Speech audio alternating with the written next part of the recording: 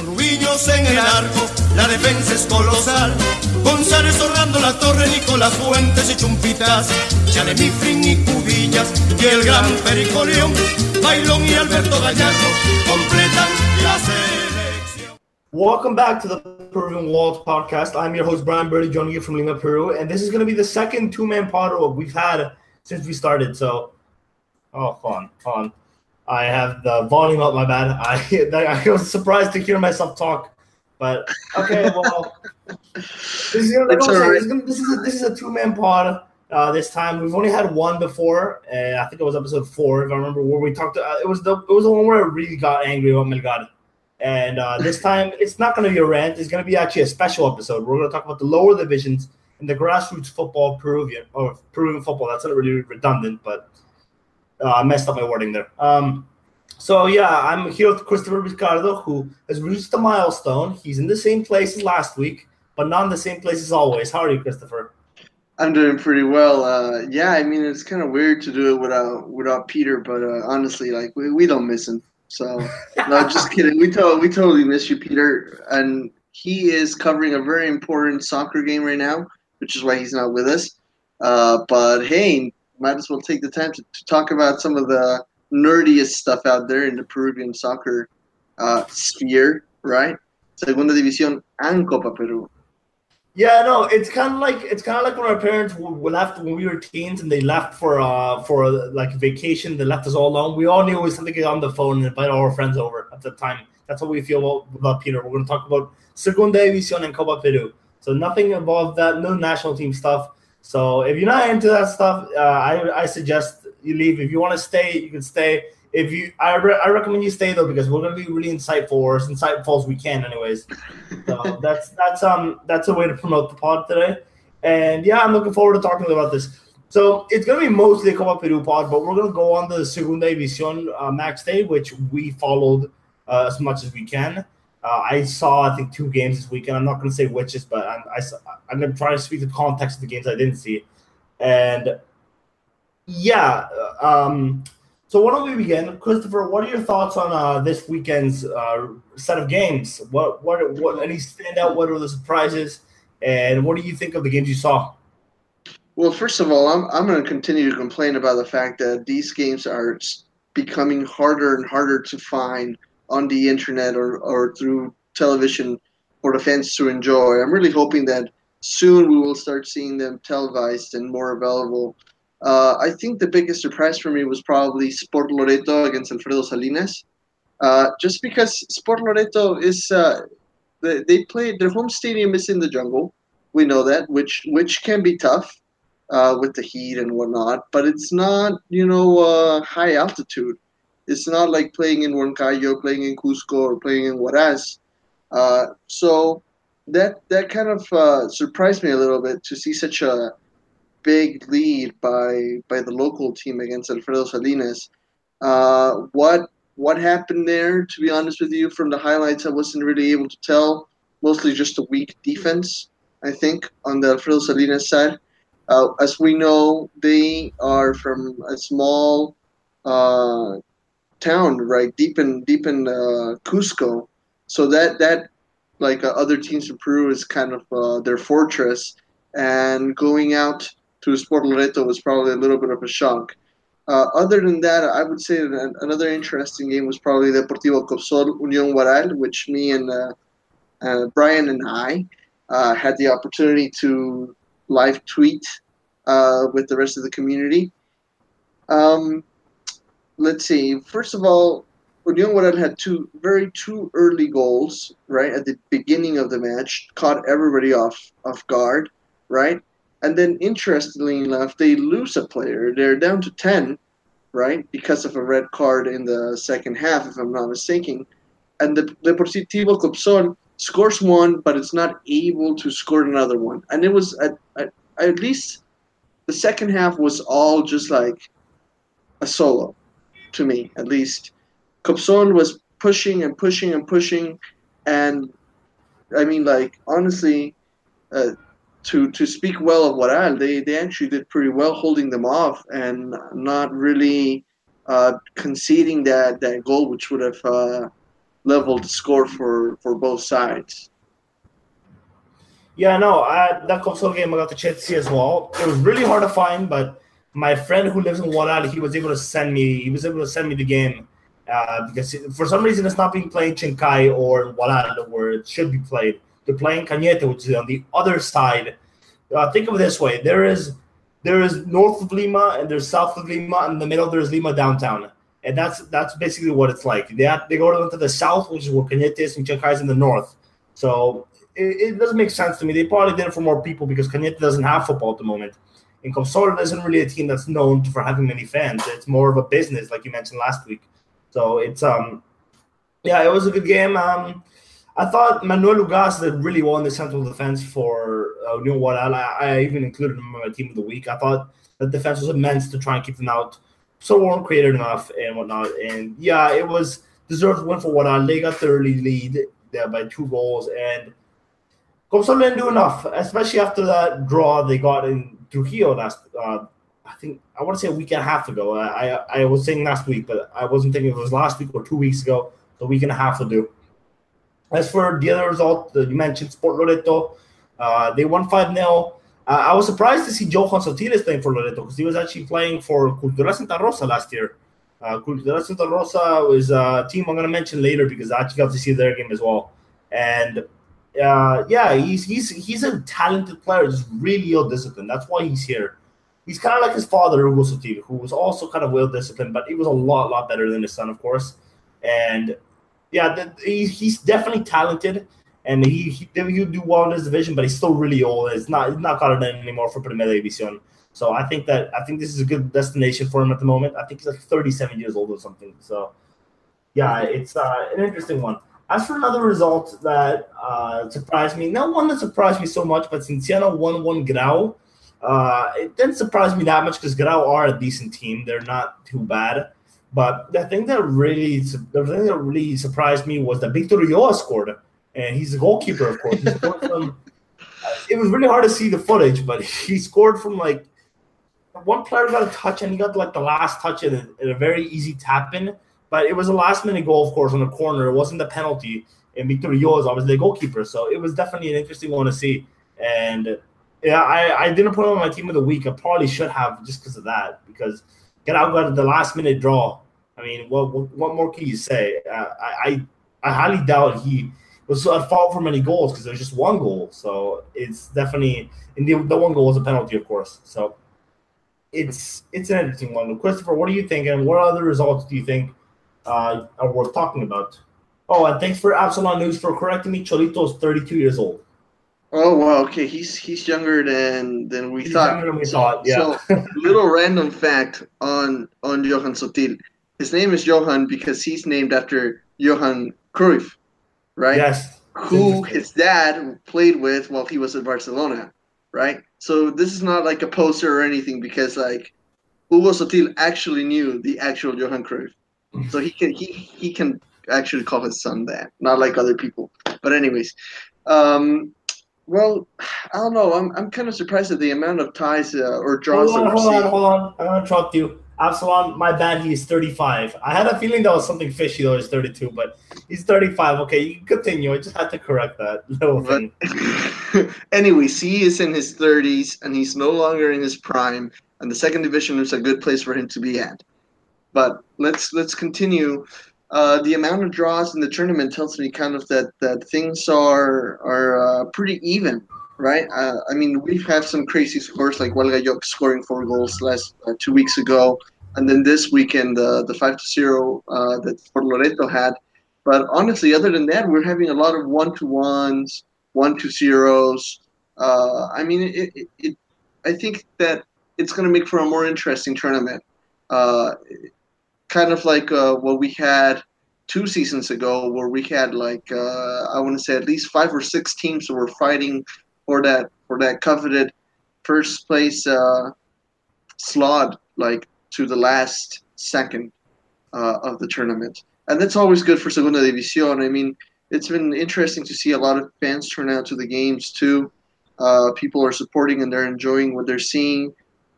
It's kind of unfortunate for the Cienciano fans that went to see their team win, and unfortunately they tied 1-1 in the last minute. Other than that, I don't know. I don't think there's any other surprises. As Cesar Vallejo won 4-2 against Los Caimanes. Carlos Manucci tied 1-1 on the Northern Derby, the Peruvian Northern Derby, if you want to call it. Missed the penalty as well, very end. That's right. That's right. A penalty that could have given them the victory, and that was a very historic match, as we had highlighted that day, that they hadn't played each other in a professional competitive match in like more than 25 years. So it was kind of interesting to see that. Other than that, I think that's kind of the highlights for Segunda División. Some of the goal scorers of the weekend included Walter Ibanez, who scored a penalty for Cienciano. I believe he's ex-Alianza. I might be wrong on that. Anderson Cueto, who was really good in his youth days, but he didn't really kick off in there. Oscar Naroña, similar story. Talent, but just not disciplined enough. And, I think one of the most underrated teams in the division is Hualgayoc, because they put a really good campaign last year. Lost a lot of the squad. They lost Pita Benavides last year to Comerciantes Unidos. They lost Cesar Zambrano, for example. But they've reinforced really, really well. I mean, I have your critiques about Ronaldo Cadeira. He might do badly this year, but I think he's not a bad signing for Hualgayoc. Maybe just the state that Sport Ancash were in that really hurt him. But we'll see how he does. He started off well. He's already top scorer in the division, albeit just one match. So it's really not much to say, but there's a long season away. And I think Hualgayoc can be one of the surprises. Me and you were talking about this pre-pod, but I think in the promotion with the two teams that go up, of course, it could be one team from Copa Peru, but I'm going to say it's going to be two from Segunda División.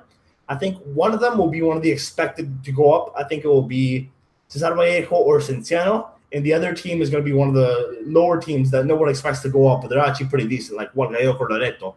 And you got to remember that these teams are really, really good in not really, really good, but these games often end up really high scoring, especially in Espinal, which always ends up in some thrashing because First Alianza is so high up and the other teams aren't that prepared to do it. I mean, it's not like Unión Minas when they were in Primera División. I mean, they always won at home, but I mean, the other teams were professionally prepared because it's Primera División.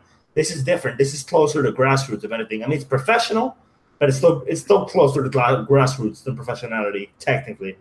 So the other thing I could talk about is Cultural Santa Rosa versus Sport Victoria. What do you think of Sport Victoria, Christopher? Because these first two games, they really disappointed me. They have some good players like Gerson Paduro and that African, I think his name is Ngzie or something, but I think he's an 18-year-old Nigerian, something like that. What do you think of Sport Victoria? Do you think they'll do a lot poorer this year than what they've shown for? Or, sorry, do you think they'll do a lot better than what they've shown for, or do you think they'll struggle? I think Sport Victoria is first of all, let's highlight that they seem to be a serious organization, right? They are part of the group that ascended to the Segunda División, I want to say in the year 2012, 2013, where there was a big cohort of Copa Peru teams that were invited to Segunda División, and it is one of the ones that's actually 2015. There was a bigger one. You might be right. I have to think about that. But if you think about it, some of the other teams that were part of that group were Walter Ormeño, right? Or the Puno team. Alfonso Ugarte, right? Both very big teams, very important teams that played maybe one or two seasons and then could not handle being professional. So that is something that we need to give them. Sport Victoria is a team that has managed to stay in the second division, but unfortunately has not really stand out. And I don't think that this season is going to be any different for them either, especially with all the competition that there's going to be up top with Vallejo, with Aurich, with Manucci, Cienciano. Just between those top four right there, I think that Victoria is going to be one of those teams that is probably going to fight for one of the last Liguilla berths, one of the last playoff spots. Probably 7th, 8th, 9th place, but it's not going to be one of the serious contenders to ascend to the first division. I'd actually rank them lower than that. Just from what I've seen, anyways, they've not impressed me. It could be coaching issues. Who knows? They have some good players, But at the same time, are they really that good? I mean, do they really like? I can name 7 better teams in the division just on top of my head, and I think they're closer to Los Caimanes and Alianza Atlético than Cesar Vallejo. I think even Copsol, I would say. Copsol are going to be fighting mid-table to the playoff berth, but that's not what this is about. I think that they are not a great team, and I think that many people are giving them more credit than they deserve. I mean, they're decent. They're not that good. They're decent, but they're not a top 8 team, I don't think, or top 7 in this case, because that's the it's really weird. But it's yeah, I don't think Sport Victoria is going to make it very far. Which I hope they don't go down, because Ica only has one team in the professionality, and that's about it. They don't have any more than that. Hotel Espinosa is in the Copa Peru right now, so yeah, I think Ica needs to stay with the team, because you got to remember how many footballers come out of Ica. Yuya is the most recently to come up from the grassroots part of Ica. Of course, most of them go to Alianza, Cristal, La U, but Marcos Yuya is the last one to come up from the grassroots of Ica. He actually played for Victoria there in the Copa Peru, and he played for clubs like Defensor Sarumia, clubs like that. So I think that it's important for Ica to have a team in the first 2 divisions anyways. Christopher, what are your thoughts on that? And what are your thoughts on I guess you can get your thoughts on a few other teams that you wanted to get off your mind as well. Yeah, so first of all, while you talked, I was looking up what year it was that there was a cohort of Segunda División or Copa Peru teams that were invited to Segunda. It was 2013, where there was, I believe, 4 or 5 teams that went straight from Copa Peru, the Copa Peru bracket, at the end of the season, and were awarded slots. That's anyways. But what kind of did worry me is that I was watching some of the highlights of the Hualgayoc game that they played 2 weeks ago, and their pitch was in very, very, very poor condition. Okay, which is something that the federation, the Peruvian FA, has been trying to crack down on recently, especially with first division teams. And it kind of surprised me that they were not that strict with Segunda División teams. We understand Segunda División does not have as much money as Primera División does, but honestly, their pitch was a disaster. It's an artificial pitch out in the middle of nowhere, because Hualgayoc is pretty far away, obviously, and it was raining that day, so there was like literal puddles on the field of, like, I want to say, like, 15 centimeters of water. I mean, you could see the cleats of the players would just disappear under the water. And so, yeah, there were mini Lake Titicaca in the middle of Hualgayoc. So basically, what kind of worried me there is that, was Calera really playing that well? I mean, he scored a lot of pretty goals, but at the same time, it was terrible conditions for professional soccer. So hopefully that's something that will improve as the rains go away, although they're probably not going to go away in Hualgayoc. And that's something that hopefully the leaders of Segunda División will keep in mind as the tournament continues. Yeah, I don't think there's any more comment you need to add. Hualgayoc is currently first. No one got 6 out of 6. No one got all 6 points out of 6. And that's a technical rest, so they lost in the first match. They said no one's got all the points out of all of them. I mentioned it before. I think Alianza Atlético will fight relegation. I think Los Caimanes will be down there. And I'm thinking Sport Victoria is one of my bold predictions going to be down there as well. But I don't think they'll go down. I think they'll survive. I think one of the two is going to go down as Los Caimanes or Alianza Atlético. It's going to be one of those two. But I think Sport Victoria is better than that, definitely. So, yeah, I think that's enough for Segunda División. We've covered what we need to. An interesting match today. Lower mayhem as always. Goalkeeper scoring. I mean, what more could you ask for? And I guess we're going to go about Peru, which we're going to go even more down in the football pyramid of Peru, and we'll talk about what is grassroots football. It's not professional. It's amateur. It's an amateur tournament. It's bloody brilliant. I just want to tell you, it's maybe not entertaining to watch. Some of the games can be probably quite hard to follow, because I mean, you have to look for the game, and the games aren't all that because the level is just really, really low. It doesn't bother me personally, but it might bother some people. But to follow it is brilliant, because there's so many teams you can follow, and there's so many brilliant names, so many brilliant badges. brilliant fights. I could go on forever. It's brilliant. So I guess before we get started, Christopher, why don't you explain the format of the Copa Peru, and then we can go off some moments that we recall in recent years in some clubs. Okay, so what's fascinating about Copa Peru, for those of you that maybe follow basketball, or another tournament like for example in basketball, and you have March Madness in the United States, which is college basketball. It's a ginormous bracket if you really want to think about that. So Copa Peru starts at the district level, which a district can be like a small section of Lima can be a district, right? So a small section of a bigger city, but districts in rural areas can actually be kind of like a county or a piece of the region where there's a lot of small little tiny towns, right? And so you have a district tournament that has anywhere between 5 and 10 different teams playing, right? And then the winner of that will move on to the provincial stage, and the winners of the provincial stage will move on to the regional stage, and the winners of the regional stage will move on to the national stage, which in the end moves into the final group stage, which is the top 4 teams in the country, through all kinds of elimination, travel to Lima and play against each other, and whoever wins then is ascended directly to it's promoted directly to the first division of Peruvian soccer. So it's really interesting because the tournament starts with 20,000 teams, right? All over the country. 24,000, about 24,000 teams. Some teams in little tiny rural areas of Peru, some teams in, metropolitan Lima, but they all have an equal chance to make their way up the pyramid and fight for a slot in the first division for the next year's tournament. Basically, so it's unique. Honestly, I don't think there's anywhere else in the world where one could go for, me and like 19 other buddies could make a team, right?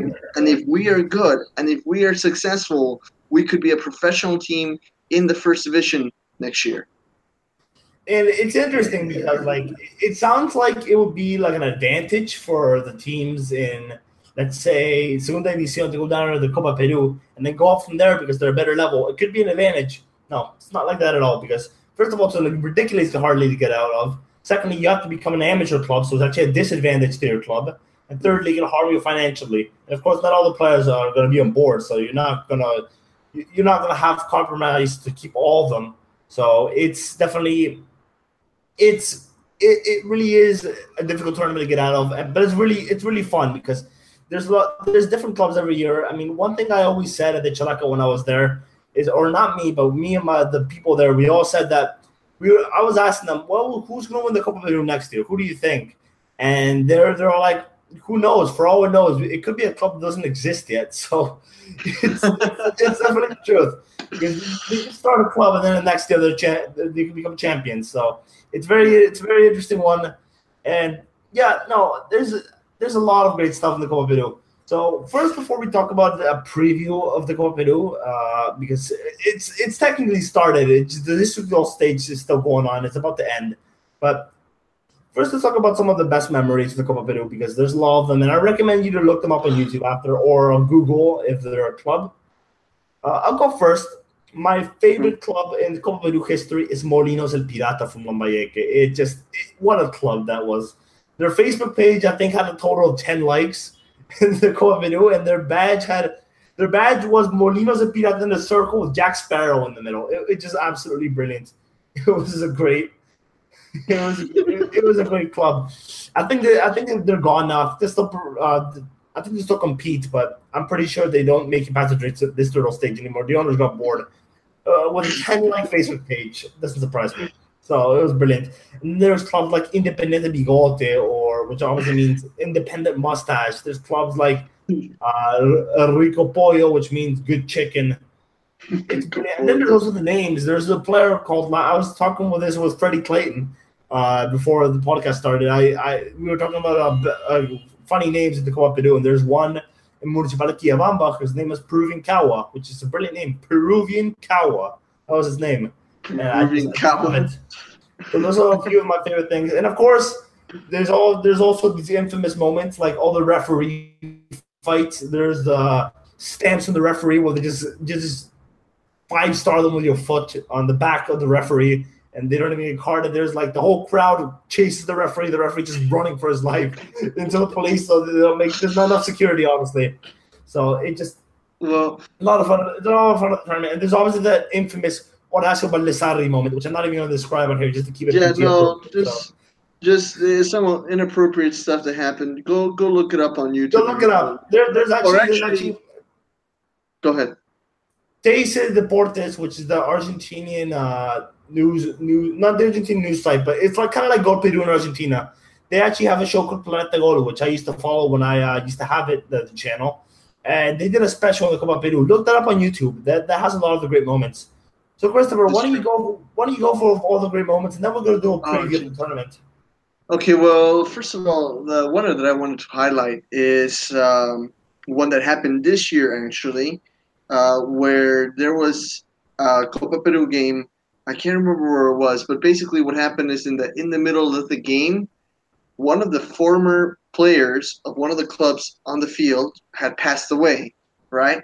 So their family decided that to pay one last tribute to him, they were gonna actually have the casket with the body inside, obviously, go and do an Olympic lap around the stadium. Okay, so I kid you not, because it's funny. The ref actually paused the game. Okay, they opened the doors to the stadium, and here came this whole funeral procession, and just went around the stadium for like 10-20 minutes. They left and they continued the Copa Peru game. Okay, so it's a little ridiculous, right? Obviously, but it's the kind of stuff that you see in Copa Peru. It's not uncommon to see cows invade the field. I was about to mention that there was the one match in the Madre de Dios. I forgot who was against. I think it was Minsa or Deportivo Maldonado. In the middle of the match, there's a stampede just run across the pitch. The referee is like, "What do I do with this game now?"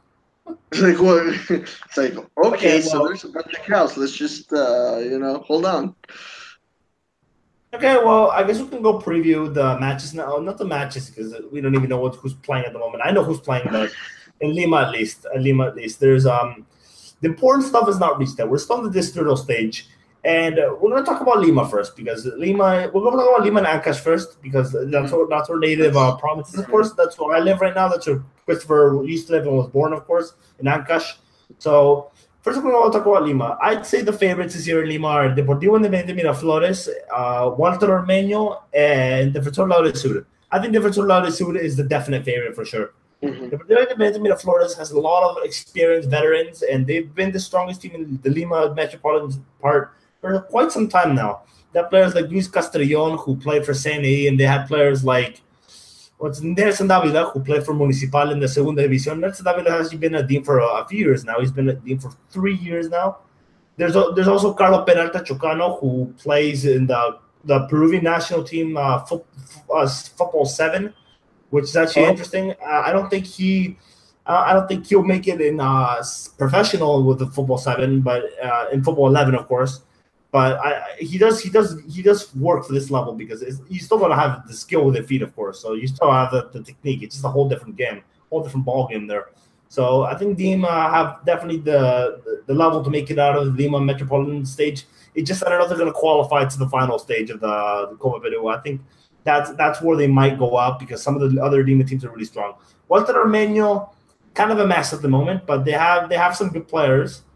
They have the fan base, of course. I'd say they probably have the biggest fan base of Copa Peru in Lima, because they're a very nice club. The Barra Los Leones Blancos is a really nice set of fans that really care for their club, especially with all the hardships they've gone through.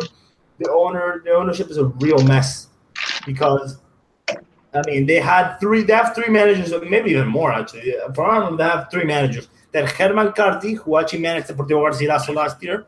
And yes, that is the Germán Carti, the one that played till like 48 years old. There's Juan Jairo Legario, who I was just told today that he's actually no longer the manager. I believe he got appointed like a month ago. So the whole thing is a mess. But and it wouldn't surprise me if they win the Lima tournament and then don't get qualified for the final stage, because that actually happened 2 years ago, where they they won the tournament, but they didn't qualify for the national team because of licensing. So Dean got their place instead because they were the ones most qualified to qualify for the national stage, even though they lost in the quarterfinals to Walter Armenio. So that's an interesting one. And the Tornadoes, there's a lot of good players. I actually have a list here. One player that I know is there is Cristian Latorre, who played for the Under-17 World Cup with Peru in 2007. You know, that team with Manco, that team with Galese.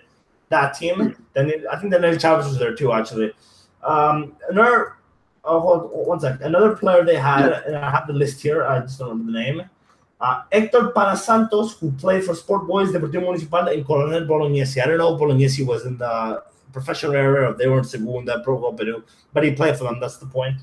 And finally, Felix Uculmana, who played for Alianza Lima, Comercio Huancayo, UTC Manucci. So obviously they have trajectory, of course. I'm roughly translating that from Spanish, but they have a good resume. So the Tornadoes were the definite favorites. They've also kept most of their team from last year as well. So last year they won the Lima tournament, of course. So I could see them qualifying again. They're from Chancay. They're club from Chancay, of course. The same place where Copsol is based. And another shout that could be is Social Benehuacho, who qualified for the Copa Peru final stage 2 years ago. That's just kind of a wild guess, though, because they've been a strong team in recent years. But we'll see how it goes. Their qualifying zone for the Copa Peru is a really tough one, the Chancay. And so it can go either way.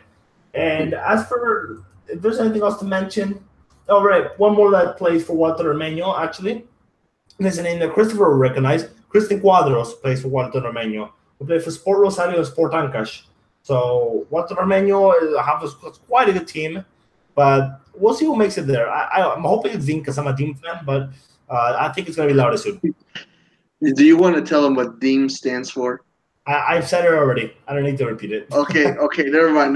Maybe I wasn't paying attention. So I mean, I think we should explain a bit more of the peculiarities of the tournament. It happens a lot of the times that because of a rule somewhere, right, teams will get disqualified halfway through the tournament, right, and so therefore you do see a lot of the times these substitutions happen. Where a team will make it to the quarterfinals, right, and all of a sudden they will disappear. And it's because they had they fielded too many older players, right? When they had a rule that they were supposed to do at least 5U under 18s or something like that. I mean, there's a lot of these nitpicky rules. Licensing is also an issue, right? They need to be an actual organized organization, right? They have to be well organized and they have to have all their legal stuff in order. And if for some reason halfway through the tournament, their rival finds out that they don't have that kind of stuff in place, then they will disappear from the tournament, right? And they will automatically lose. And then you're left wondering what happened to that team. They were doing so well. So anyways, with that, let me do an introduction to my region's top two teams. Right, and they're actually regional rivals. First of all, we have Sport Ancash on one side, which was it's one of the oldest teams in the city of Juarez, and it's the one with the longest history and tradition. They were in the Copa Peru finals back in the 70s, if I'm not mistaken, and they actually played professionally for about 10 years in the early 2000s, and since then. They have been in Segunda División and then back in Copa Peru and then back in Segunda División and now back in Copa Peru. So we had a lot of ups and downs. A lot of the times we've been very, very close to ascending back to the first division. And that is the team that I identify the most with. They won the Copa Peru back in 2004. I was about 8 years old at the time. So, I mean, I've grown up with them and following them year to year. And so they've actually started doing some signings right now. They will be starting the tournament from the regional stage because they were one of the teams that was relegated at the end of the 2017 Segunda División season. So that means that they don't have to start from the very, very beginning, right? But that they actually get the privilege of starting in one of the later stages. The other team from the region is Jose Galvez, which is the team that has been relegated from the first division the most. It holds that record. and I like to throw it in their face because they're our rivals. But they've been in the first division at least 5 different times, right, in the last 30 years, and they have been relegated time and time again. But they're a very serious organization. Another thing that's funny with Copa Peru is that the names to the teams don't have to be original. So a lot of the times you will see teams that were former professionals, right, that will disappear, right, because of debt, because of other legal troubles, they will disappear, and then the next year you will see that exact same team show up again with a slight modification to their name. So, for example, my team was Sport Ancash, right? Now there was legal problems with the team. It disappeared. It died, right? The next year there was a new team with the same colors, with the same leadership, and it was called Sport Ancash FC. And so therefore it was a brand new team, right? And so another funny thing that happens is that if the fans are not happy with your team, they will clone it and have you compete against a clone, right? So, for example, Jose Galvez being such a big team in the region, right? There was one point where there was 4 Jose Galvezes playing all in the same city. The original one, right? The Juan outage. Yeah, just like Chiclayo has 4 or 5 Juan outages, right? There was at least 4 or 5 Jose Galvezes all in the same league, competing at the same time with the same colors. One was the original one was fan made, right? Of course, all of these had slight variations to the name.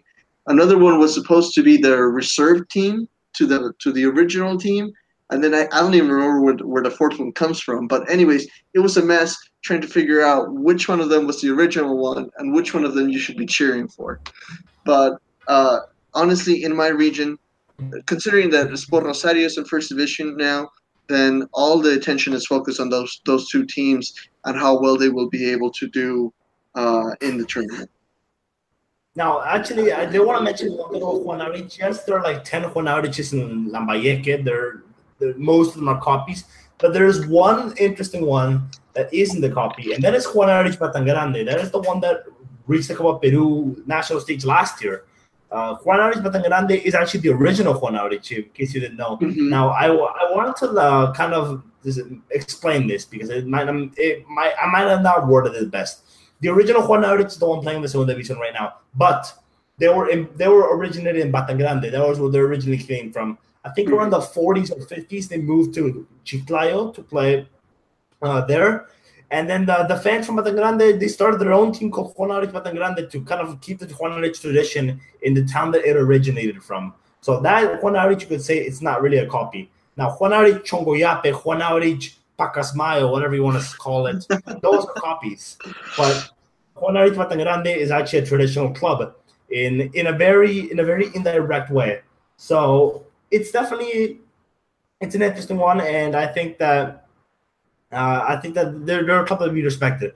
Now, as for some of the regions, and I'm going to get my notes up because there's a lot of it. So yes, can't always think right on the top of my head. There's one club that I wanted to mention that could. Oh, sorry about that. Anyways, there's one club that I wanted to mention that I wanted to bring up. For those who are familiar with Edwin Retamoso, who played in the Peruvian national team, mostly for games against Bolivia and La Paz, because he played for Cienciano, he's played for Garcilaso. He actually has a team in the town he's from. He's from Abancay, and he's a team called FC Retamoso, and they could be one to watch this year. I can't say I know any of their players, but I've seen the lineup. I know a few of the names. I just don't know who they are. And they are an interesting side. And the reason I'm saying they could be one to watch this year is because they're sweeping aside their division. Last year, they were the Segunda División of Abancay, which is second division of their distrital stage. They got promoted. This year, they're sweeping aside the division. I think they're already champions, actually. They have 31 points. I think they've drawn like one game only. And they're playing in a tough division. They're playing a division with Miguel Grau, Deportivo Educación, Universitario Utea, all traditional clubs in Abancay. Jose Maria Arguedas, probably. No, Jose Maria Arguedas is on the White House. I'll get to them. But that's an interesting one because FC Retamoso, I want to see them the last stage of the region. I think they'll reach the Copa Peru final, but I'm not sure they'll win because Jose Maria Arguedas, like Christopher just said, are probably still the strongest team in the region. But The region, that's going to be the tough one because Jose Maria Arguedas are probably going to reach the national stage again like they do every year. I'm not sure how far they'll get this year. I thought last year they kind of disappointed me because I thought they were going to reach La Finalissima, which is the Final Four. And I think Jose Maria Arguedas is probably going to be FC Retamoso, but I'm keen to see how they do. FC Retamoso, their owner is, of course, Edwin Retamoso, and they're not being run too badly, actually. They're quite an interesting club. They have a better social media team than almost every club in Primera División, and I would recommend you follow them on Facebook if you don't already, because they're a pretty interesting club, and I'm following them closely, if that's even a word. But it's I'm keen on following them. Christopher, have you heard of this club? I'm not sure if you have, but I've found them. I found them just recently. Not recently. I found them at the beginning of the year. And then the moment I saw they were starting to sweep us out of the division, I'm like, okay, this is one we should follow, maybe.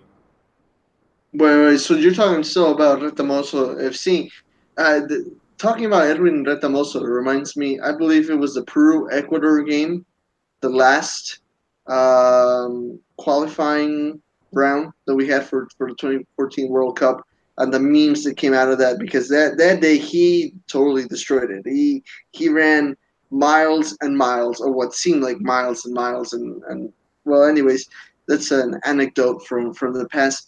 But no, to be honest with you, I had not heard about that team before. But I mean, I welcome it. I think it's good news.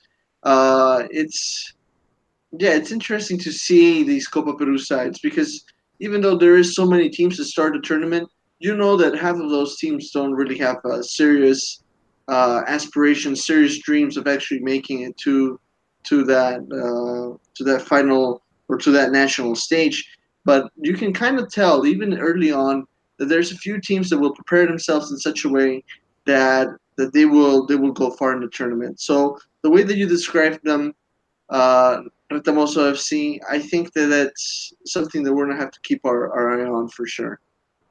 Yeah, I like I said, I think they're an interesting club because it feels to me like they're going to be treated like a business. If not now, then maybe in a few years, because they're doing quite well in the division, and it looks like they've quite grown from the last few years that they've been founded. So that's an interesting one. Now, as for another region that we should mention, I'm just going to mention the ones that I think are shoo-ins. Madre de Dios, I think Minsa FC is a shoo-in, or Minsa Football Club. Like it's an FBC, like kind of like Melgar. I think they're a shoo-in. I don't think they'll get far, but I think they're a shoo-in. There's a few that are wild guesses, like Pasco, Cerro Pasco. That's a wild guess because they have different clubs literally every year, and Unión Minas don't compete anymore. There isn't a Unión Minas in Pasco, but it's what the traditional was. Like kind of like what Christopher said, they just invent different clubs, and which technically happens everywhere. It happens in Manchester. It happened with FC United of Manchester and Glazers, but it's more chaotic here, obviously. Mm-hmm. So it also reminds me of MK Dons in England. Yeah. Other shoo-ins, I think, are Deportivo Garcilaso. I think they're almost guaranteed to make the final stage because they're the best team in Cusco in the Copa Peru. Alfonso Ugarte is definitely a shoo-in, and I'll get to them in a second because I actually have a few comments on them. And I've talked to a few people in provinces. A few friends I have in Junín. They said FC Selva Central is going to make it because they're actually a team that almost made it last year, but they had licensing issues. They're like a really brand new club. They were founded last year, actually. They reached the final of their departmental stage of their regional stage, and they weren't in the national stage because they didn't have the licensing or something like that. So I think this year they will make it because they're not recently founded, and I think they're probably going to learn from the mistakes. But they are the favorites to win their region. Athletic Tarma, which is a traditional club, they're probably not going to get very far this time, according to what most people are saying. And as for the other one, Ucayali, Defensor San Alejandro should qualify again. And the other one is Comercio de Caería, because Caería is the hardest districtal stage in Ucayali. So they're another one that should make it. Ucayali is obviously the jungle, and this is the Amazon, of course. I don't know what else I have to say, but other teams that could make it, Jose Pardo could be one to watch. They're obviously a traditional team in Loreto. Well, not obviously. Not many people actually know that. Everyone thinks Sene is the traditional one, but they are, and they're much more successful. But the rival is actually Jose Pardo. So for those who didn't know that, that's a little bit fact of the day. And there's Cola San Martin, who's been strong in recent sides in Loreto. Now, as for Tacna, Coronel Bolognesi, who I'm sure most people are familiar with, most people who follow South American football for more than 10 years should be familiar with them because that's obviously Sampaoli's club. That's obviously that's obviously a team that's been quite successful in Peru in the 2000s to 2010 decade. They're quite successful. They're going to make the final stage because the Tacna Departamental or Tacna Regional, I have to say regional, I have to translate to English. Tacna Regional is really, really poor. They usually win most games like 20-0, 23-0. But Coronel Bolognesi are not expected to get far this year. I've asked a few people again, and they're telling me that they're not going to get very far this year because they've lost a lot of the players. I believe Kevin Lauda's not with them anymore. And lastly, the last first of all, I'm going to talk about Huánuco. Atletico Universidad for me is a shoo-in. But León de Huánuco is not a shoo-in. They should make the final stage, but I'm not sure they make the national stage. The final stage of the region, of course. And I'm not sure they make the final stage. Last year, they only got in because the other team had played an ineligible player or something. They broke the rules and they got in. So I'm not sure how they are this year. And lastly, Callao, which in my opinion should be part of Lima. I don't know why they get to play their own stage. I mean, technically it's a different province, yeah, but it's still within the Lima region. So they should really play. No, actually, Callao, it's its own region too. Oh, okay. Well, I guess it's a debatable topic. But no, Callao has Sport Callao, who I think have lost a few players like D'Angelo Arteaga, who played for the under-17s, I want to say, for Peru. Mm-hmm. But they're essentially Sport Boys rejects. So if they get the best Sport Boys rejects, they should still have the ability to make it. I don't know who they're with right now, but I believe they have a good social media team. So I probably should have checked. So those are a few of my opinions. I'll get to you, Christopher, before I get to my opinion on the favorites of this tournament. Well, so I think Alianza Universidad is always a serious contender. Honestly, both them and León de Huánuco completely just trash everybody else that competes in that region. There's no competition for them. I think we should not forget Deportivo Garcilaso in Cusco, which is a very, very traditional team, and it's a team that is almost as old as Cienciano. But while Cienciano has played in the first division multiple times and is currently in the second division, Deportivo Garcilaso has been a grassroots team for most of its existence. And in fact, some would say that Real Garcilaso is actually a clone of Deportivo Garcilaso, right? So a lot of people would have wished in Cusco would wish that they could see Deportivo Garcilaso kind of where Real Garcilaso is currently at. And so they always have really good performances. They're always very solid when it comes to the Cusco competition. And I think that, I hope that they will do well in the national stage, which was a little bit more shaky for them last year. Other teams that we can't leave behind, probably Alfonso Ugarte de Chiclin, right? A very traditional team from La Libertad that had a really good season last year. Also, I'm trying to think of, I'm like going over my list here. Yeah, I think those are two teams that I wanted to talk about. We should talk also about San Simón, right? The new modern San Simón. I didn't want to just say that. And yeah, San Simón, they are from Lima now, but they're a completely different club. It's not the same San Simón that went up and had that really terrible campaign in the Primera División. It's a different one, and it's actually the team of one of my friends. So it's actually interesting. One of my friends ran that Twitter account. I'm putting him in his place right now. He ran the Twitter account. It wasn't an official social media team. So for those who believe it, I'm sorry to break your hearts, but it wasn't. No, but the funny thing with that team is just that it was all a joke because San Simón was a terrible team in the first division the 1 year that they played, right? And everybody laughed. And the team disappeared, right? But the account that was supposed to be a fan running like a ghost account on their behalf, right, has decided, this mysterious fan that we both know who it is, has decided to actually start a new team. Call it San Simón, but it's no longer the traditional San Simón from Moquegua, but it's competing in Lima now. And I don't know if they're going to go far, but it's going to be hilarious to see them come back. and they're playing in like the easiest distrital league in the whole region. So it's.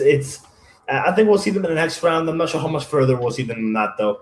But they have pretty much a better social media team than pretty much all of Peru. So it just one team that's not going to make it far at all is a better social media team than all of them. Another one who is a good social media team is AFE Cosmos from Surquillo.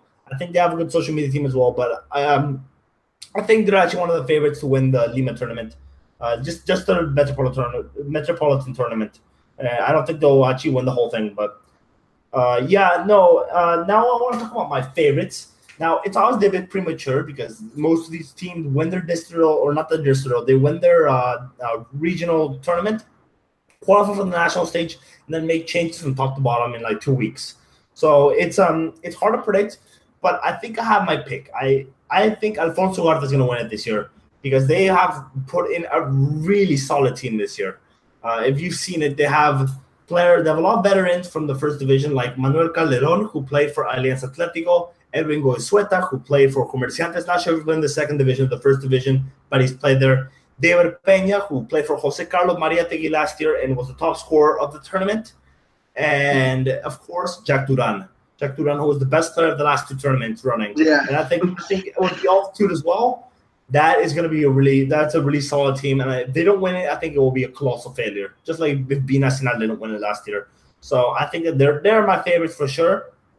Second favorite is Russell Guamachuco. I can't say I know any other players, but pretty much every Trujillano I know is telling me that they're going to go far, that they have the best team in Trujillo, and they're really sweeping aside their division right now as well in the distrital league. So I think that they're also another favorite. And, of course, the northern teams are always tough cookies. So, yeah, Christopher, what do you think on what I said, and what do you think of your favorites? Do you have any? Yeah, I mean, for some reason I wanted to say EGB Tacna Heroica is also someone that we should probably keep on our radar. Like I already mentioned, Deportivo Garcilaso, I think is going to have a pretty decent campaign. I don't know if we mentioned Defensor San Alejandro from Ucayali. We'll probably have a pretty decent campaign. Tough one. But they're an interesting side. Okay. I'll believe you. I'll believe you on that. Going over some other names. I mean, it's the hardest part for a team, for me at least, for a team that comes from Puno, from such a high altitude like Alfonso Ugarte, is to, win all those stages and whatever, and then get to Lima. Because obviously, once you're at Lima, the dynamics of the game and how that final group stage plays out change a little bit.